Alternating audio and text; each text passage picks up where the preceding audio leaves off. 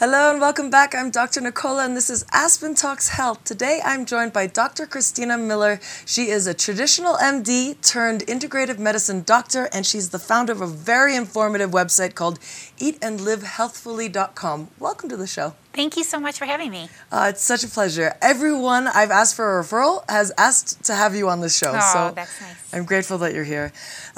Your message is that our bodies want to heal and to never give up. Talk to us about that and how it relates to your journey. Yeah, thank you. So my own journey is that I was working in the emergency room as an emergency physician, and I began to get sick myself with autoimmune issues, joint pains, pain with breathing, rashes, fevers, just not feeling well. I took my medications and thought that was how it was going to be for the rest of my life. That's what I was told, and it continued to progress. I continued to worsen, and I didn't know that there was any way my body could heal. How could I know that?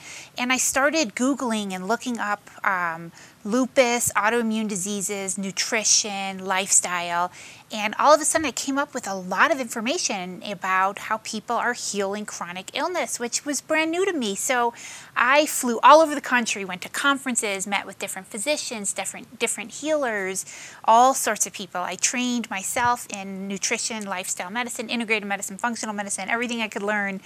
And I began to realize that so much that we put into our bodies, from the food to our thoughts to the environment, they're stressors on our body. And when we remove those stressors, the inflammation starts to go down and our bodies recover. Just like when we cut ourselves, if someone comes to the ER to see me and they have a cut, it's going to heal. We know that no matter what age we are, as our skin ages, it still will heal. Our insides of our bodies can heal too if we let them. So that's my new message to people. I love it. What's the difference between integrative and the other forms of medicine? It's all kind of blurred, so we don't really need to hang our hats on any of that. But functional, that was it. Yeah, functional and lifestyle medicine. So integrative medicine kind of came about with integrating Eastern medicine modalities, so like nutrition, food as medicine, and acupuncture, and yoga, and meditation, herbs. That's kind of Eastern medicine, traditional, that's been around for years and years, right? And then Western medicine, which is what we know here in the United States, with all these wonderful medications and procedures and everything that we have here to, antibiotics, so we don't die of simple infections anymore. So integrating the best of both worlds is sort of integrative medicine. It's also taken to mean integrating the care of different healthcare providers. So whether that be your MD, a rheumatologist, or a family practice doctor, or your acupuncturist, or your chiropractor, or different modalities. So integrating all the different care. So that's integrative medicine. Functional medicine is very similar, and it's very similar, but it's the idea of getting to the root cause of disease. So it does a lot of lab testing, and it might look at genetics, or why I even got an autoimmune disease in the first place. Maybe it's toxins, maybe it's a previous infection, and then working to remove that, treat the cause. Very similar. And then lifestyles, using food as medicine and stress reduction and sleep. Again, they're all using all of them, sort of. So they're similar. I like getting to the root cause and then integrating all of the different, because it's mind, body, and spirit, right? It is it sounds cliche, but it really is those three components. It is, for sure. And for me, I made these huge dietary changes, but I still wasn't better. I was still working night shifts in the ER. I was still stressed out. I was so worried about my health, and I wasn't getting better. And I saw other people had healed, and I was like, what am I doing wrong? What do I need to do more? So I really had to delve into the mind-body work and work on my own stress levels and take time for yoga and for meditation and so many of these new tricks, I call them, these Jedi mind tricks to calm myself down that have worked so well for me now. So, it's mind, body, spirit. Love it. We're going to get into those details, the tricks, shortly. But first, what are some of the causes of autoimmune disease? Yeah, well, first of all, my rheumatologist told me that they don't know. And it's either hereditary or they don't know. It just happens. Idiopathic, we call it. But first of all, in my family, no one else has lupus or any autoimmune diseases. So that's what the first thing that made me think, maybe this isn't genetic. Turns out genetics probably only plays about a 10% role in autoimmune disease, meaning we have the genes for it, but whether it actually manifests depends on how we live our lives, right? And so other causes or contributing factors, it's almost like you add them to a barrel. So my genetics are in there in the bottom of the barrel, but that's not enough to cause an autoimmune disease. So you start adding these other factors, and when the barrel gets full, your toxic load is too high, boom, it dumps over and there's your autoimmune disease. So you're lowering your toxic load. So other contributing are diet, probably number one. So much processed foods, high animal products, dairy, food intolerances, all of this is definitely going to contribute to it. And then in addition to diet, toxins from the environment, so what we breathe in, how our water is, our home environment, our work environment, breathing the diesel trucks as they drive past, like all that can contribute. So that previous viral infections, previous medications or antibiotics are known to be triggers for autoimmune disease. So yeah, there's and others too, but there's heavy metals and molds that goes in the environment. Those have been linked to diabetes as well. Is that right? The mold and fungus has been linked to triggering diabetes. Diabetes type 1 is an autoimmune disease too, so it links. The thing with autoimmune diseases is that they're just like we think of cancer.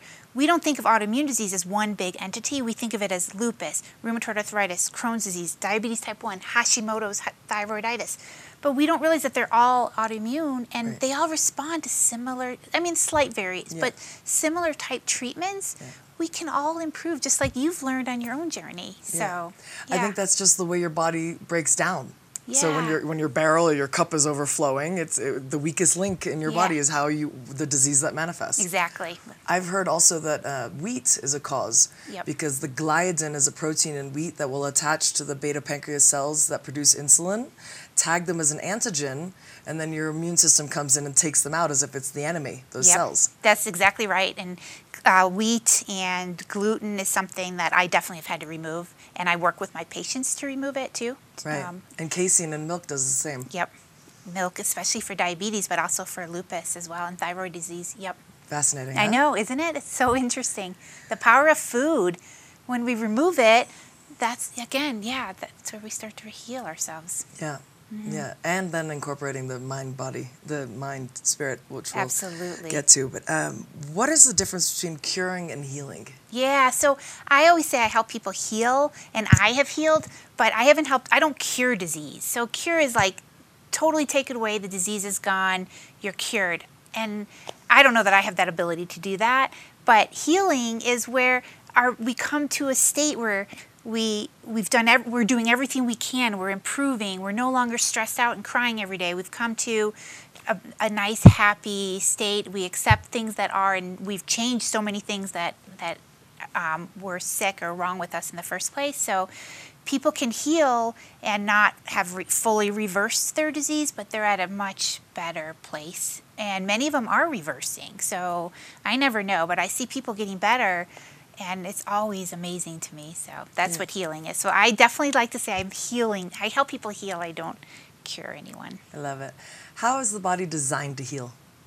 The body's designed to repair ourselves. So again, just like when we cut ourselves on the outside, it brings in blood flow and it brings in the cells needed to repair itself. Same thing when our guts are inflamed, which is how so many autoimmune diseases start with our guts.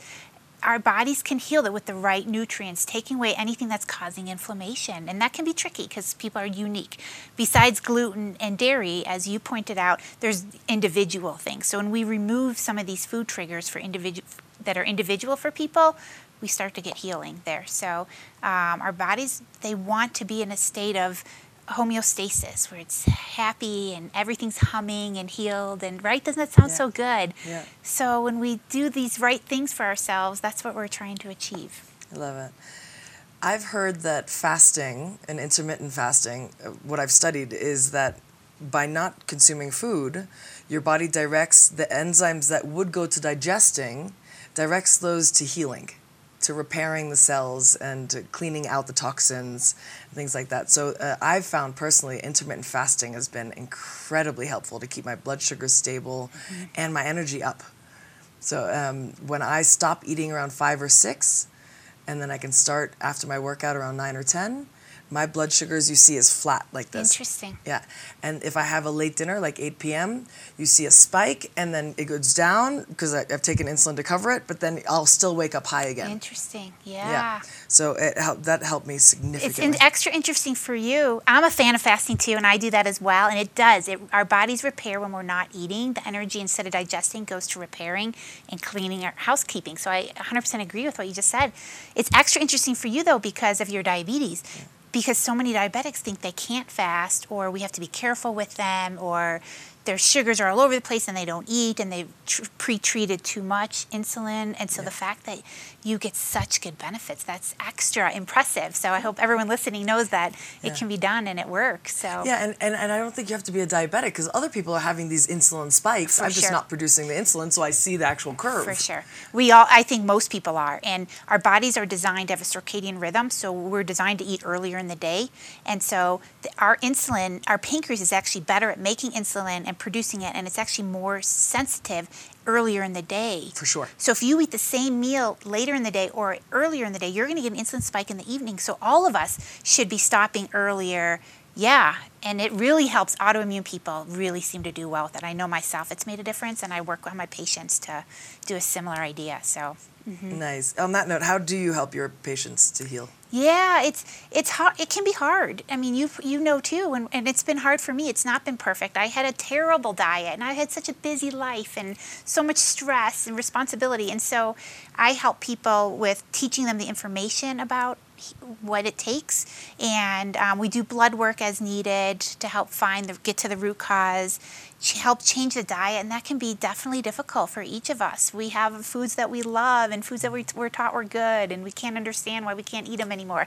So I want to show them the data, and I love to show them people who have healed, people who have improved and gotten their lives back, and so that's always inspiring. It helps me as well, so work with my patients for that. And then we get into the mind-body and the stress piece and the sleep piece and movement piece, so putting that all together with them. And I see them either in groups or one-on-one sessions to help people achieve their goals. Nice. All right, let's talk about that now then. So what are some of the mind-body tricks? Yeah. There's a lot of different ones because people are different, right? So I work with people in town who they don't want to go to yoga, they don't want to meditate, maybe they're lawyers or they're high-end business people, and that's not for them, right? And so for people like that, we will do things like heart math or bioelectrics, where you can get little apps for this now, and you can see their heart rate, and you can see your respiratory rate, and you can see that it's erratic and that you're getting too much sympathetic stimulation from too much stress. The more stress and negative thoughts we have, the more sympathetic stimulation we have, and the more erratic heart rate, the smaller the heart rate variability, and all of this goes along with chronic illness. When I first hooked myself up, it was a mess. My heart rate variability was very short, like it was exactly what it shouldn't have been. So I clearly was stressed, and just by taking deep, slow breaths, you can see it begin to come into a nice, normal pattern. So some people, I'll work on that with them, because that's what it might take to get them to realize that, whoa, maybe I do need to slow down just a little bit.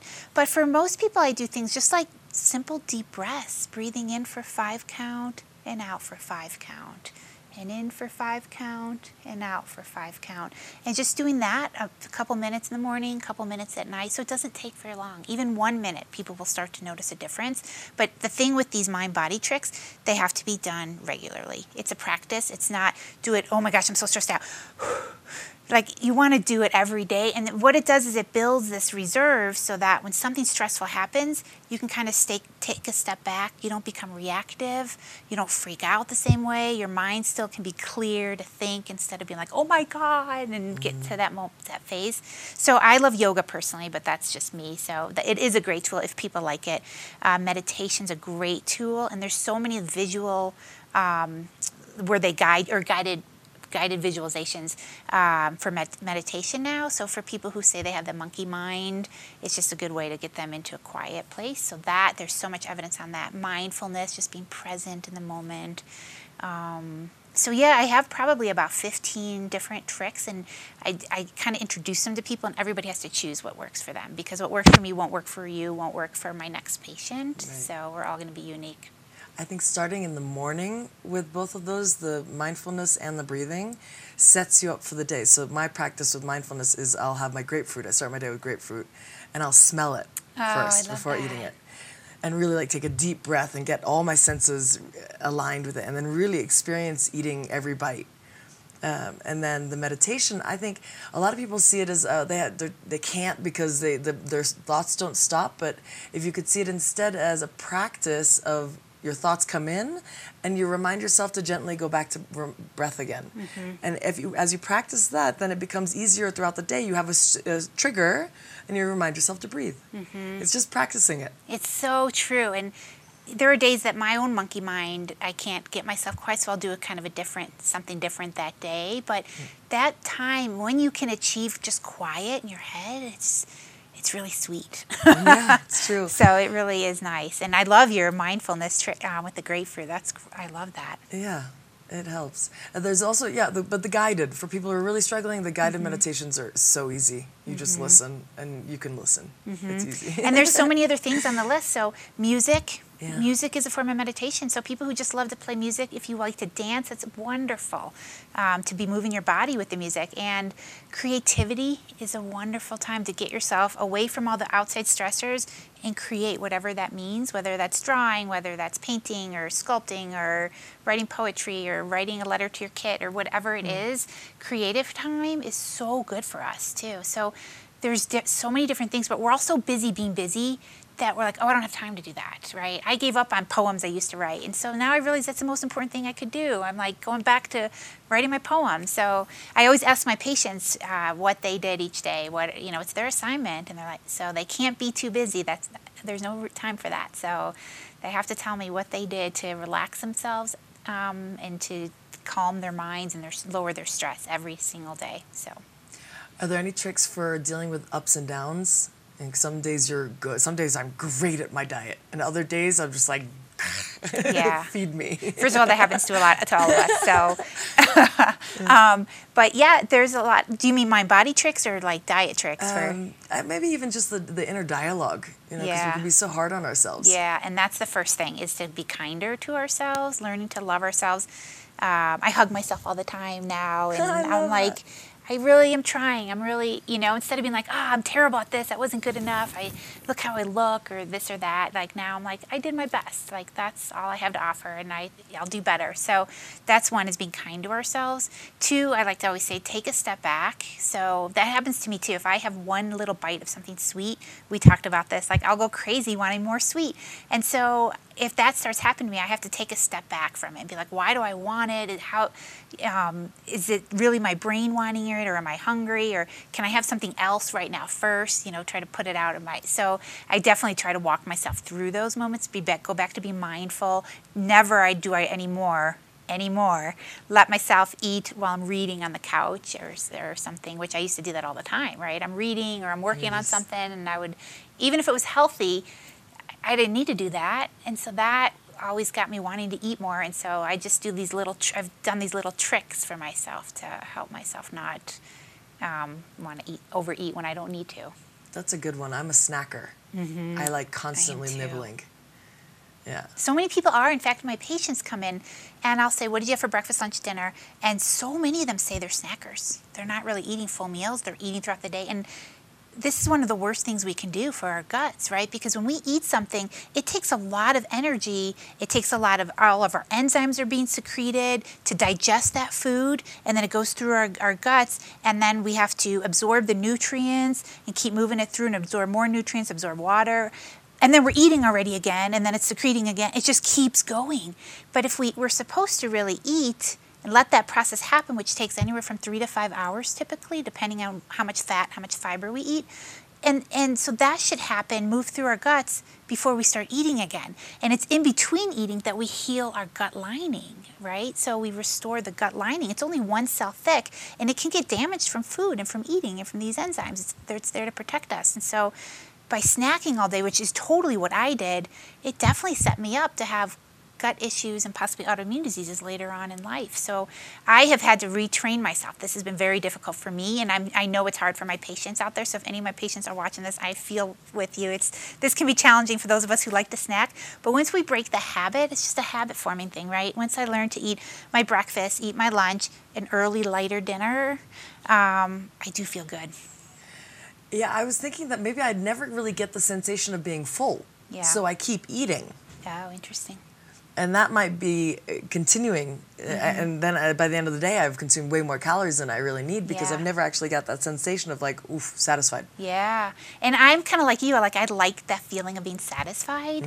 But like they say in Japan and Okinawa, it's, I can't remember the saying, habu heruku or something. I can't remember, so I apologize to anyone. Please correct me if you guys know it. But it's basically eat till you're 80% full and then stop. And we're supposed to not eat till we're stuffed, but I like that feeling of being full too. Yeah. So that's hard for me to do, but I do the best I can, right? And that's what I ask my patients, just to do the best they can. And if their goal is to be healthy, then we work in that direction without expecting perfection. So some days we might eat a little more than we're supposed to. Yeah. Let's touch a little bit more on food addiction because I think that's a big one out there. People eat for emotions. Yeah.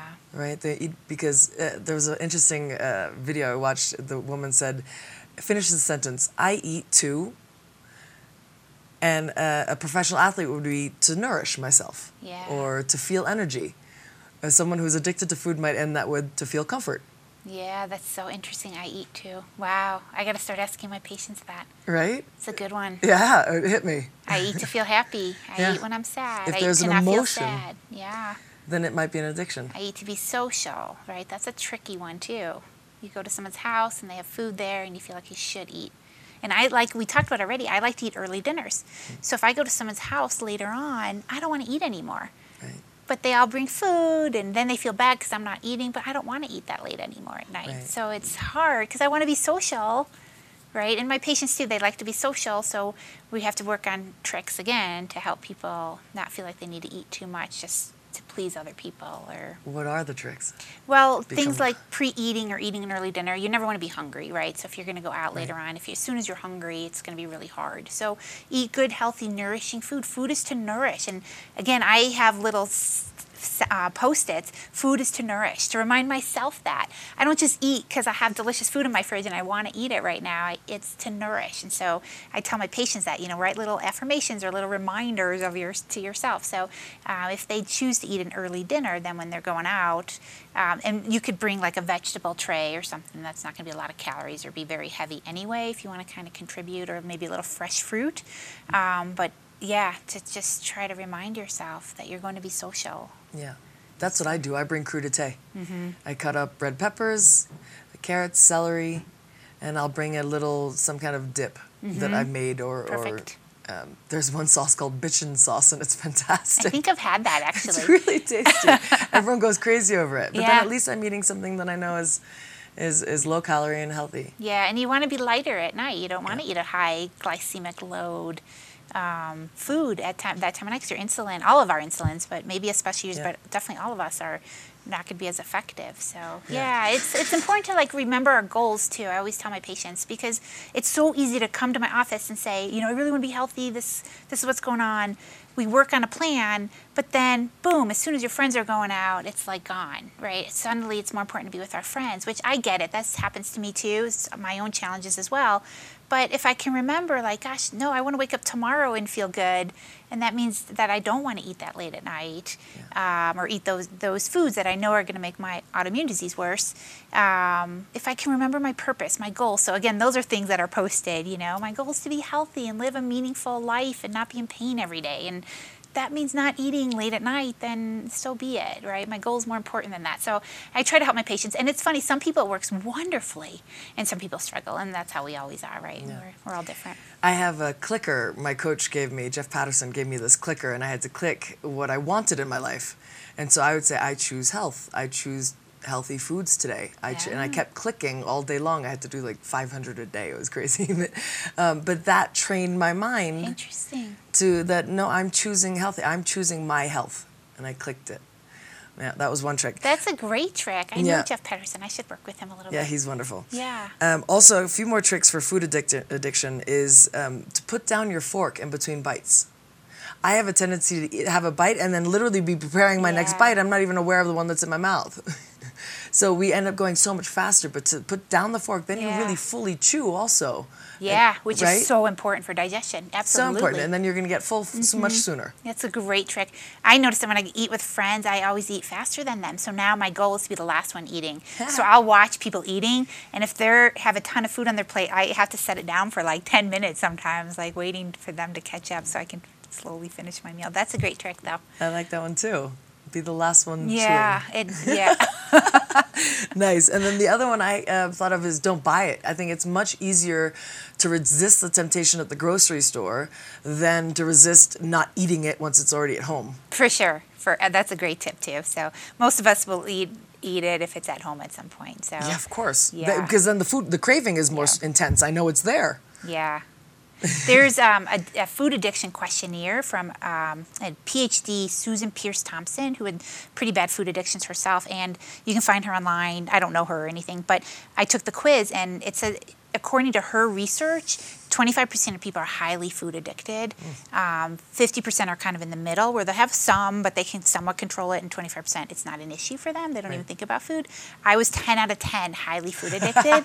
It didn't surprise me because I knew that would be the case. So I have to work on extra tricks for myself, which is why when my patients come in, some of them it's easy. I could tell they're not as food addicted, but some are like me, and we have to really hold our hands together and really do this. So Yeah, because it's easier sometimes to just take the bite than to go through the mental anguish of 2 hours of food craving. And you and I talked about this, Yeah. right? It's people say like, oh, do something else and distract yourself and it'll go away. But it doesn't go away. It seems to intensify. Yeah. And so then you think, oh, I'll just have the bite and I'll get over with. But that one bite leads to more bites, to more bites, to more bites. Yeah. It never ends with just that one bite. So, yeah, I found the best thing is just to not have it around.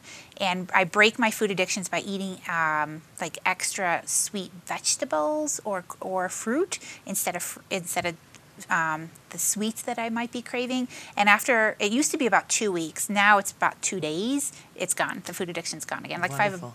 Yeah. So it does get better over time. So, Yeah. and then when I'm not eating it, I don't have it anymore. It completely goes away. Yeah, I've cut back on my stevia as well because that I thought was no sugar. So it was triggering my brain to Yeah. crave more sweets. Yeah. So I'd finish my tea with stevia and I'd be craving sweets. Yeah, it's almost better.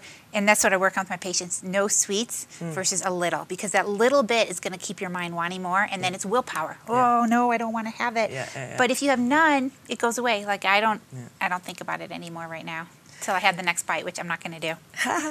Dr. Christina, it's such a pleasure to have you on the show. Thank you so much. Do you have any final thoughts, or how can people find you? I have a website. It's eatandlivehealthfully.com. Good. And so they can connect with me there. And then my website is chris@eatandlivehealthfully.com. And my last words would be to just remember that if you're not feeling well, if you don't like what's going on with your body, that you can take it into your own hands and your body can get better. And whatever that means for you, it can definitely do some healing. So Love that. Thank you. thank you. Thank you guys for tuning in. As always, check out aspentalkshealth.com. I'll put up all that contact information as well. And you can subscribe there to my newsletter. All right. Thanks for tuning in.